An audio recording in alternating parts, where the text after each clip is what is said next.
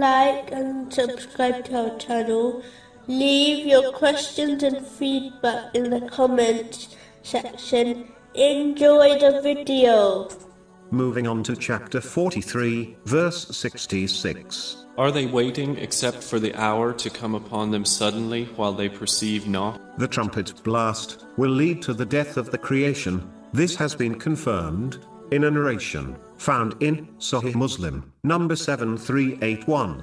The important thing to learn is that this is a call which no one can or will reject responding to. It will lead to the resurrection and final judgment.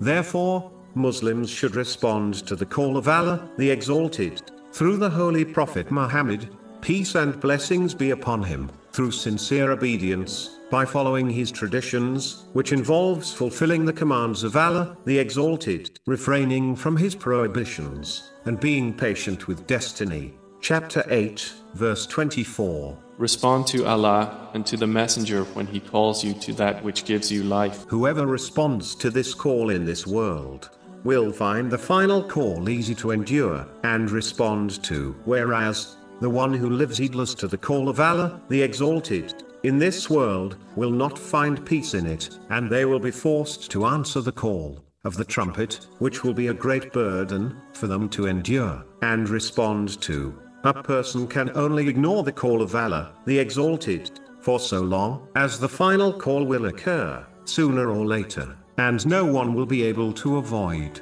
or ignore it. If this is inevitable, it makes sense that one respond to it now, today, instead of living in heedlessness. If one hears the trumpet blast while heedless, no action or regret will benefit them, and what comes after for this person will be even more terrifying.